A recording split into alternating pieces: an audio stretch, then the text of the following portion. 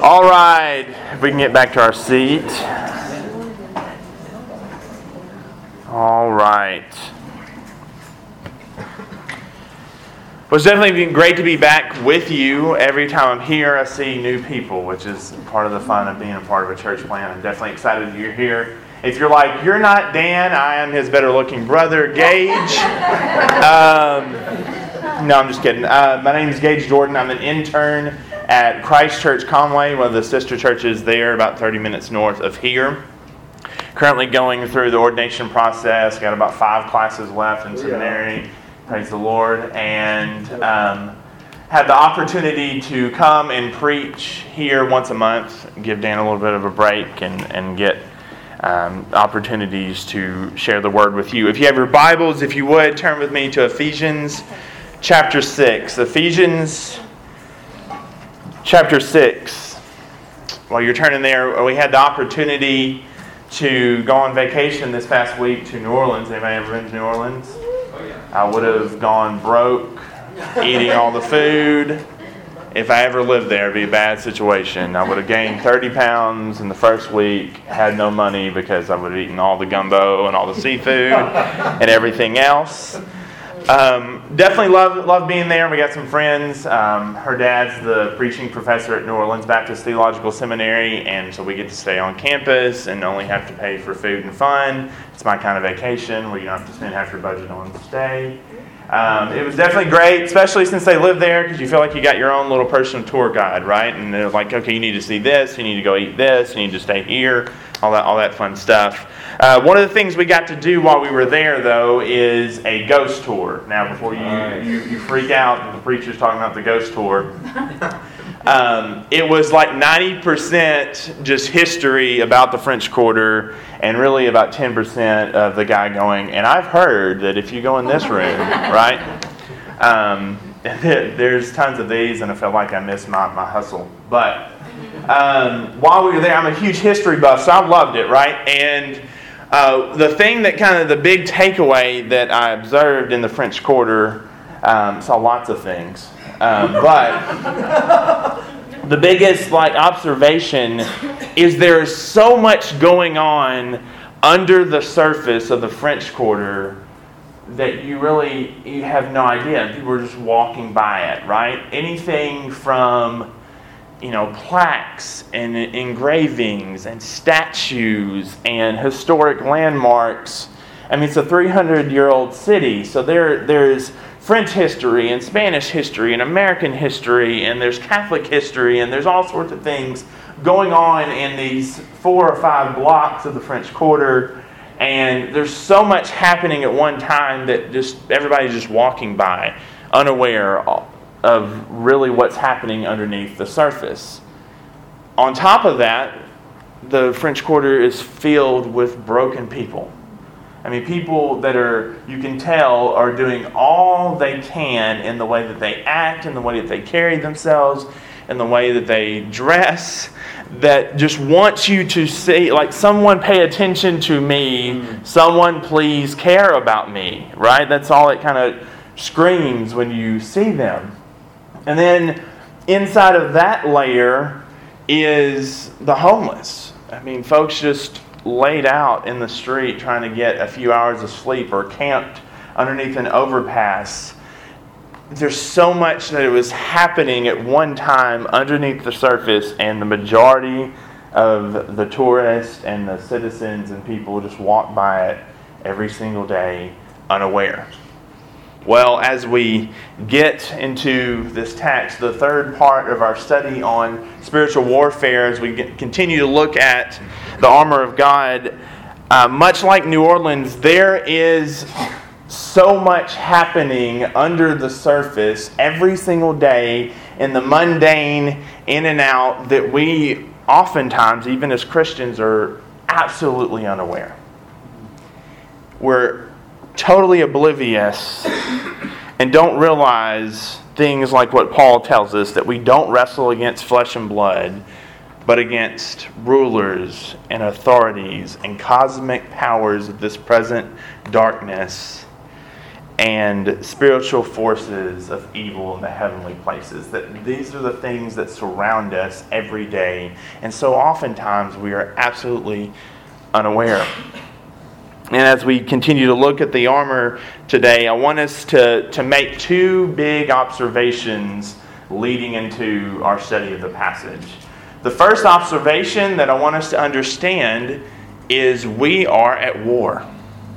That there's a reason you have to put on armor. There's a reason that Paul uses this language, and it's not by coincidence that he floats in and out between life inside the body and life outside in the world, and he spends an entire chapter previously talking about marriage and children and interacting with others in your house and in the world around you, and then transitions that into, and you're at war, right? Because oftentimes when we think things are just going on in and out of our lives, we're totally unaware of the spiritual battle that is taking place.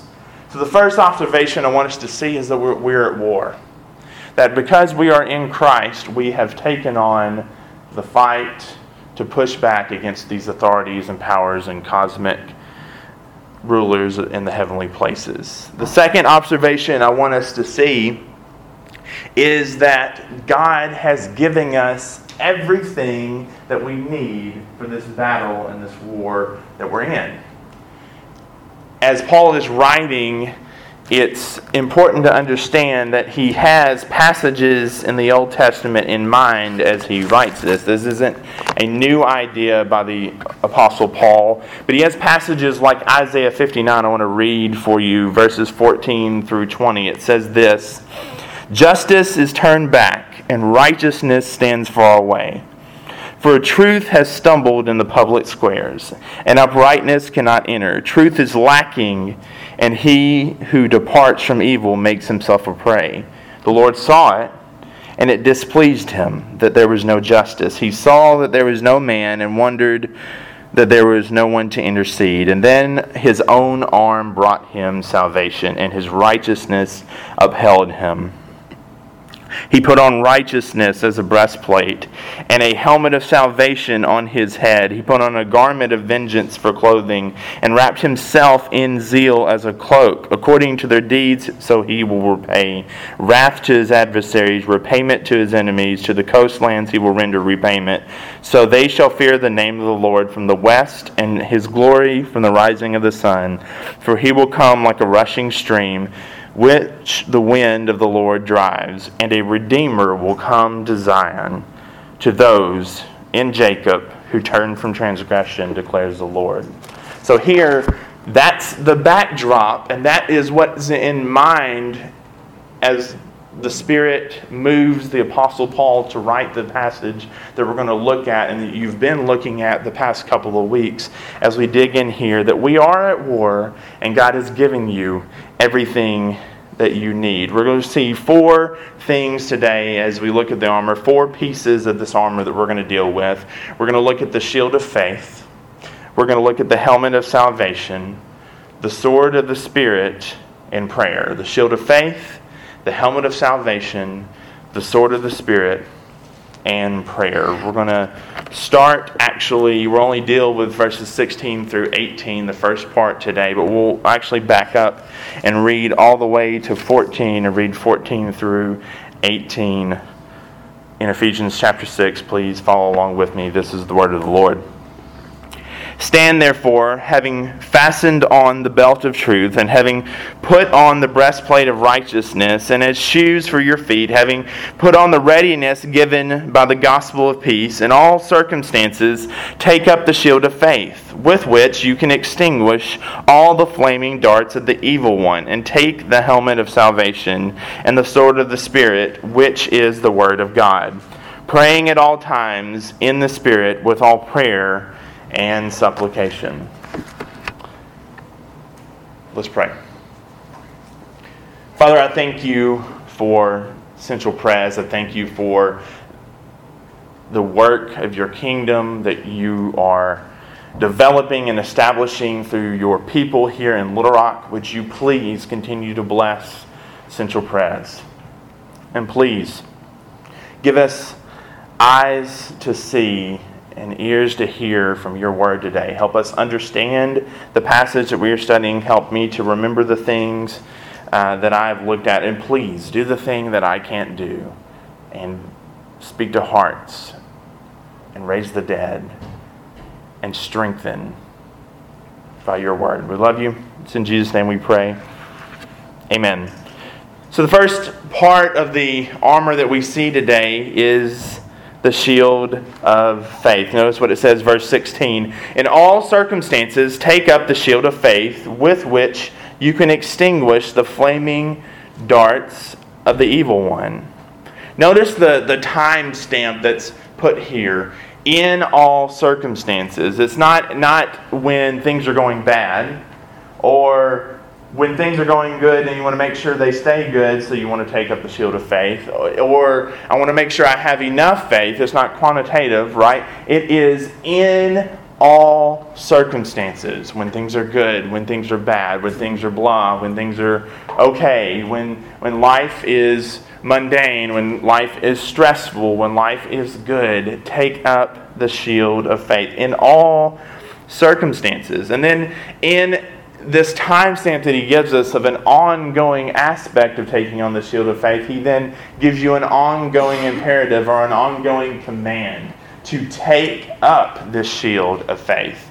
This word take up is used multiple times, but in particular when it comes to the idea of weaponry, another way of putting this is put on the shield of faith, which makes sense because he's used that phrase multiple times up to this point. It's this idea that you are equipping yourself with armor, right? So you're supposed to take up this shield of faith. You're supposed to put it on. It's not situational. It's a faith that is applicable in all circumstances. And why are we to put on this shield of faith? He tells you, so that you can extinguish the fiery darts of the evil one. It's important here to understand, as probably has been mentioned already, Paul here, in house arrest, writing to the church at Ephesus, has spent probably a lot of time staring at this soldier that he may have even been chained to.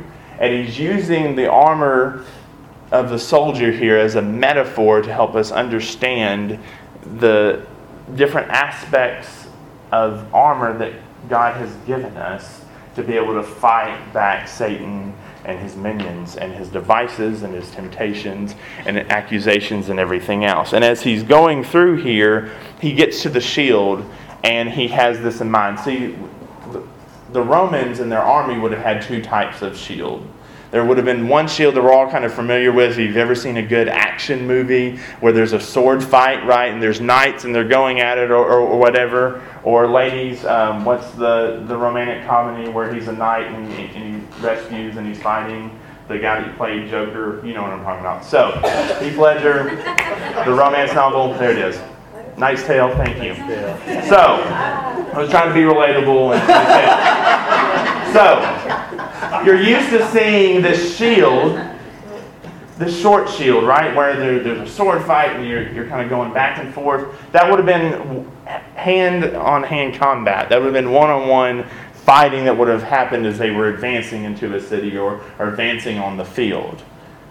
Then there's a second type of shield, and this second type of shield is actually what Paul has in mind here when he's writing this to the church at Ephesus and to us. This shield would have been about 6 feet long, anywhere from 6 feet to 9 feet long, and anywhere from 3 to 5 feet wide. It was a wall.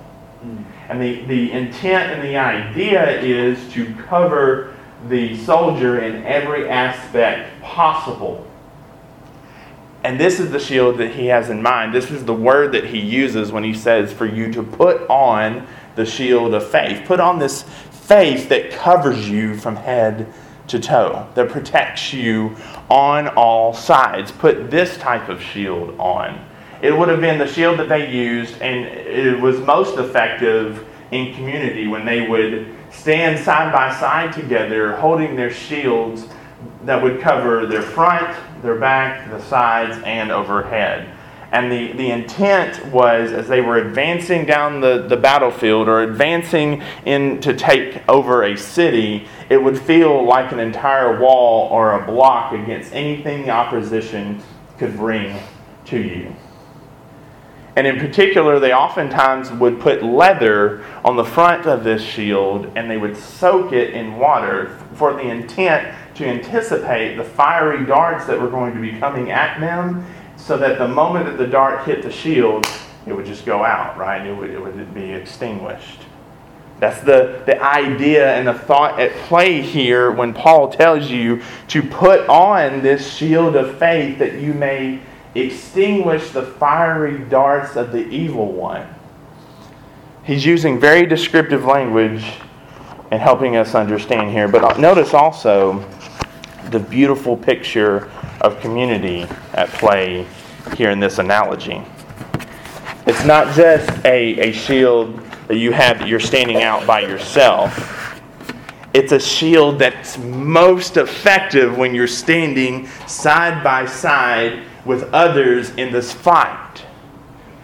This isn't the first time I've mentioned this to you. It's not the first time we've seen this in this letter. Paul again wants you to see and understand that your faith, your walk with Christ, everything about who you are as a believer is inextricably tied to one another. That even your shield of faith, the thing that is going to protect you from the fiery darts of the evil one, is best equipped when you're standing side by side with those in the church. Do you see that? So here, Paul uses this beautiful analogy of a shield to help us understand. And notice what he says here, though. He says put on the shield of faith. He doesn't say put on the shield of the faith. There's a little distinguished difference here with that article, and here's why. When we're talking about our doctrine, the things that we believe, the things that we hold to, the things that make us who we are in our faith as Christians, we're talking about the faith. Here, this is a different word that's used, and the word that's used here has the connotation, the idea of our trust and our confidence in Jesus Christ. That everything about what we're doing in this battle against Satan's attacks and his temptations and his pushback and his accusations and anything else that we could face from him is protected and shielded by our trust and our confidence in the King himself, Jesus Christ. This protection has been given to us to fight against Satan. Our confidence in the King, our faith extinguishes the darts of the evil one because we have one who shuts his mouth. We have one who, as 1 John tells us, has come to destroy the works of the devil. And John goes on to say in chapter 5 that although the world lies in the power of the evil one, that we have overcome the world. And how have we overcome the world? By our faith. See, it's our confidence and our rest in Jesus Christ alone that gives us every bit of protection that we need anytime anything from Satan ever shows up. And anytime that we fall, and anytime that we falter, and every time that we fail, and we think, how did this happen? It's because we lost our confidence and our trust in Christ. Not in the sense that you've lost your faith or lost your salvation, but in the sense of like Peter when he took his eyes off of Jesus and started to drown. It's this idea that if we rest and find security in the one that is better at this than we are, if we recognize that it's his armor that we are putting on to begin with, we then can fight the lies of the evil one. Think about a few areas where we've seen this. Genesis chapter 3, our first parents fall because they aren't resting in the confidence of what God has told them, but in that moment they start to kind of doubt. Well, did God actually say that?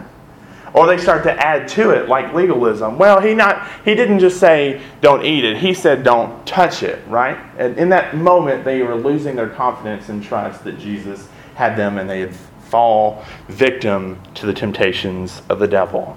Or again, we see in Zechariah chapter 3 that Zechariah has a vision of Joshua the high priest, and Satan is there getting ready to accuse Joshua because Joshua can't enter into the presence of God because he's got filthy garments on. Sound like a familiar parable? And as he's standing before the angel of the Lord with filthy garments, the accuser gets ready to open his mouth, and it says the angel of the Lord tells him to be silent before he even opens. And he says that this is a brand plucked from the fire, and no one can take him out of my hand. That's the confidence, that's the rest, that's the security that is found in this shield. That we have one, a better Adam, who answers every single accusation and says, but he's mine, but she's mine, but I've bought them. Their trust and their hope is in me. Be quiet. But not only do we have confidence and trust in Jesus to protect us, we have the helmet of salvation. This use of salvation as a helmet is used several times, both in the passage that we read in Isaiah and again in 1 Thessalonians 5. Paul's going to use this analogy again. The idea here is just as a helmet is positioned on your head to protect you from a fatal blow, so our salvation does the same thing. And it does it in such a way that it's twofold. This helmet of salvation here gives us both an assurance and a rest. Again, just like our faith. It's assurance because by our salvation we are declared righteous, as we saw that we're putting on the breastplate of righteousness. So we're declared pure and forgiven and holy and blameless before God because of the blood of the Lamb. But also, we're giving rest in the fact that this salvation is secure. It doesn't go away. And it is the very helmet that belongs to the God of the universe. Going back to our Old Testament references, it's the Lord who brings salvation by His own arm. Right? This isn't a helmet that we have to hope to hold on to. We have to make sure that's strapped on tight, that if we don't have all of our stuff together all the time, that at some point this buckle is going to come loose and this helmet's going to fly off. This isn't a helmet that you can lose. This is a helmet that was securely placed on your head before the foundation of the world, right? Going all the way back to Ephesians chapter 1. This is a helmet that was given to you that belongs to the God who spoke the world into existence. So when He says things, it's final. It's the angel of the Lord who declares Joshua pure. It's the angel of the Lord in Zechariah 3 who gives Joshua new garments and says he's a brand plucked from the fire and holds him in his hand.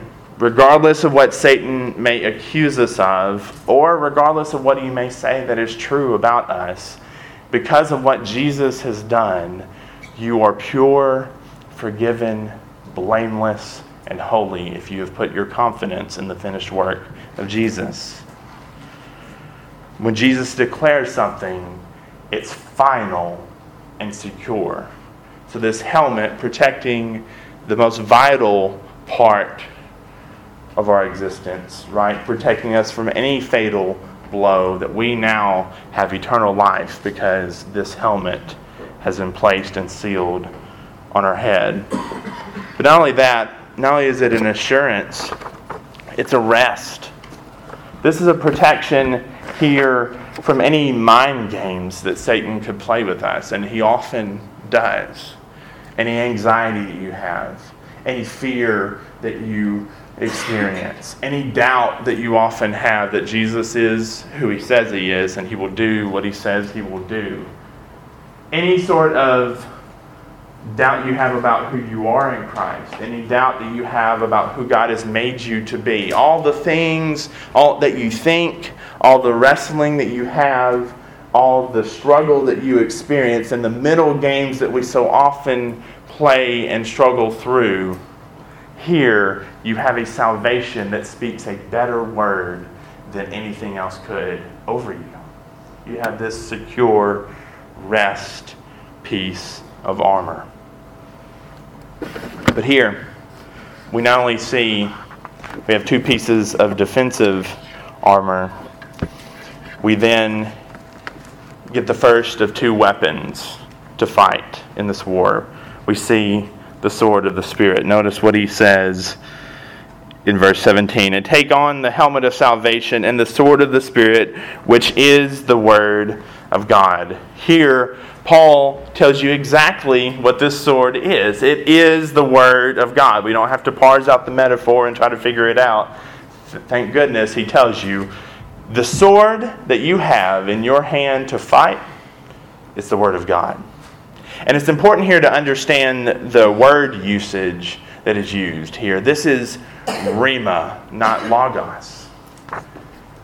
This word, 90% of the time, logos is what's used when we see the word of God talked about. But this word rhema here has a different connotation. It has the idea of specific phrasings or sayings from God. This is what is spoken of and articulated when Jesus is tempted by Satan in Matthew 4. Satan rolls up to him after 40 days in the wilderness of our Savior not eating and says, hey, why don't you turn these rocks into bread and feed yourself? And what does he say?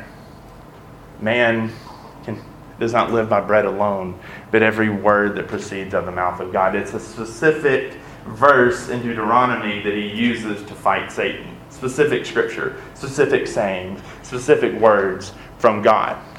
And then again, Satan says, okay, I also know the scripture, and I know that there's a passage in the Psalms that tells you that he's not going to let your foot slip. So why don't you jump off this high point and let the angels catch you, and then everybody can see how miraculous you are, and things will go a lot easier for you. And what does he say? You're not to put the Lord your God to the test. Again, going back to a specific verse in Deuteronomy.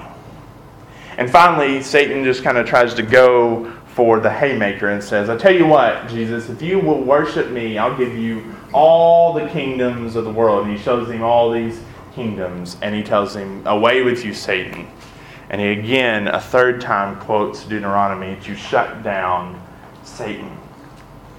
Here, our Savior is giving us an example on how to fight the enemy. You fight him with the Word of God. It's the reason that the Word calls you to memorize it, right? How can a man keep his way pure? By meditating according to your Word. Your Word is a lamp unto my feet and a light unto my path. And time again, the Scripture tells you how to defend yourself against Satan and temptations by memorizing the Scripture. This is so often where we fall, right? This is where our first parents fell in not articulating the commands of God. This is where often we fall to Satan's temptations because we show up to the battle with no weapon.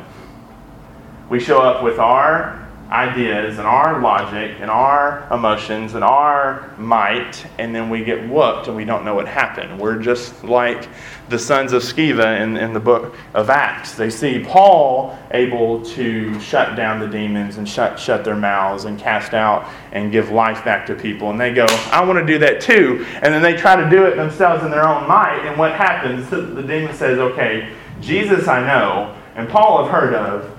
Who are you? And then they whoop them. But not only, and here's how you know the Bible isn't boring. Not only do they whoop them, they beat them naked. Now listen, I only got into a handful of fights as a kid, right? Because I'm a short dude and I knew my limitations. But if you get whooped naked, if dude beats the brakes off of you and your clothes, that's whooped, son. That's beat down. Like, you don't come back from that. There's not like, well, and he got a couple of good licks in. No, he beat your clothes off, son.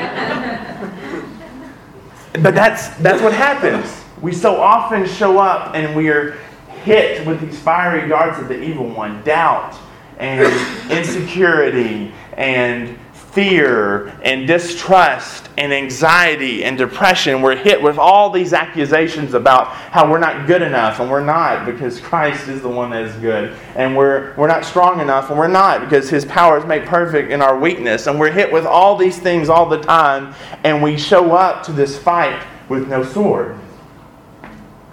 This is why you have to memorize the Word. Right? Because no temptation has ever overtaken you that is not common to man, but He is faithful that He will not give you more than you can bear. And will what? Provide the way of escape. How does He do that? By giving you the Word. The way of escape is found in the one that defeats Satan, that puts his heel on his head and presses down and shuts him up. We have the very Word of God. This is what Luther meant when he wrote, "A mighty fortress is our God." And he says that though there are many devils, there is one word, one little word will fail him. One word shuts him down. And what is it? It's the very Word of God. That's not the only weapon that we have.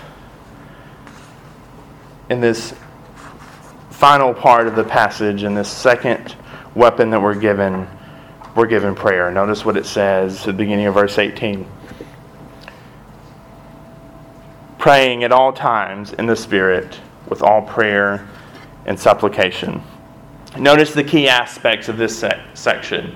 At all times, in the Spirit, with all prayer and supplication.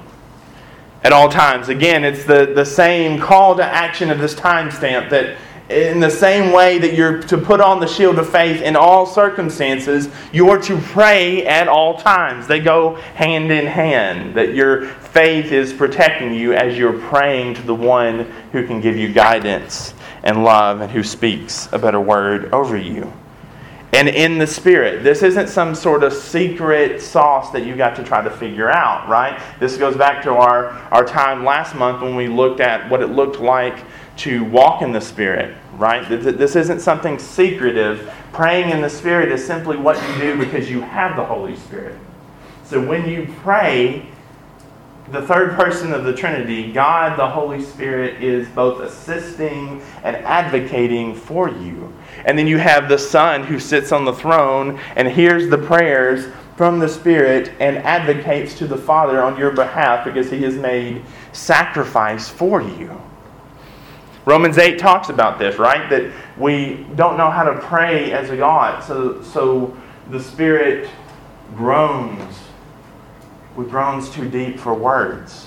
That the Spirit takes our prayers, even those moments as weak as they are, and says, "Hey, I got this. Here's what they need." And Jesus says, "Yep, I paid for that. Father, this is what they need."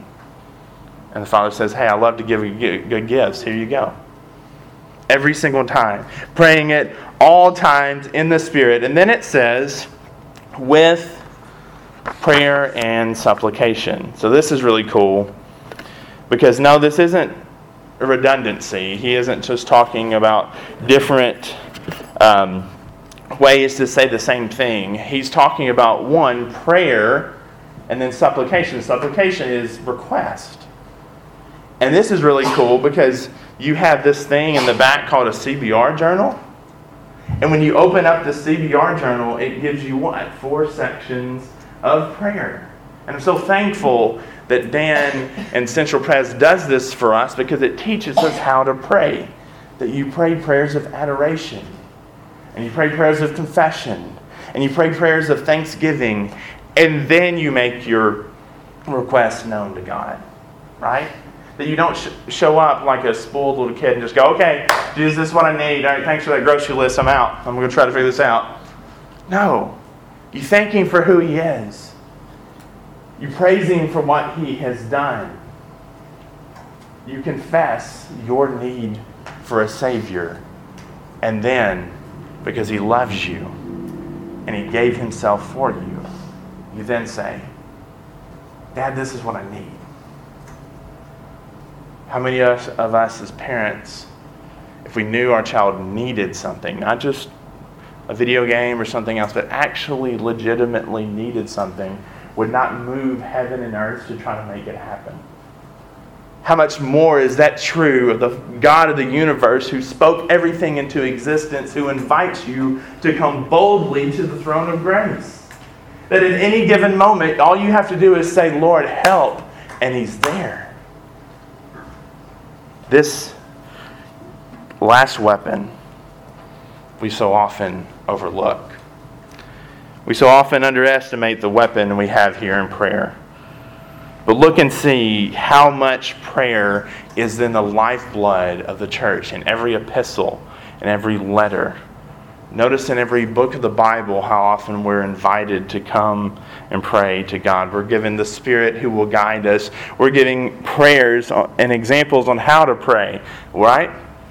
Our Father who art in heaven, hallowed be thy name. Thy kingdom come, thy will be done on earth as it is in heaven. And give us this day our daily bread, and forgive us our debts as we forgive our debtors. And lead us not into temptation, but deliver us from the evil one. For thine is the kingdom and the power and the glory forever and ever. Amen. We have literally how to pray in the Scriptures. This is your weapon.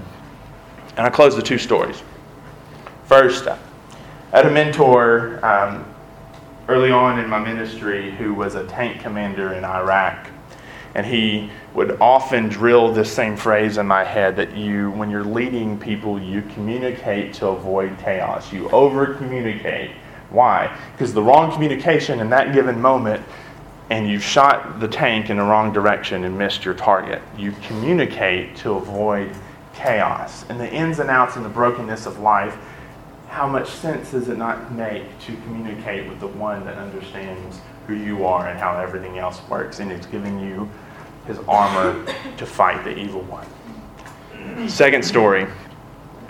Another buddy of mine was in the military, and he said there was one time, because we were talking about the different branches of the military, and he was in the Army. And we talked about it, I said, is there really like that big of a difference between Marines and an Army? And we were talking through, and he said, yeah. So let me tell you what happened. He said, one time we were stuck. We had gone in thinking we needed to take charge of an area, and we ran into this building, and we were given wrong information. And the next thing you know, we're ambushed at all sides. And he says, and fire is coming from everywhere, and it's so loud and it's so chaotic, and you don't know what's happening. So we call in the Marines, and the next thing we know, these guys push past me, and this airplane comes in, and it was 2 seconds later, and we were stuck. Ask him if I could tell that story before sharing it with you to make this point. You have the armor of God, and you have communication at your fingertips with the one who made you and is defeating Satan. Communicate to avoid chaos. So we close knowing that we have the shield of faith, we have the helmet of salvation, we have the sword of the Spirit, we have prayer. May the Lord guide us on how to use that today. Let's pray. Father, we thank you so much for your word. We thank you that you have given us everything that we need.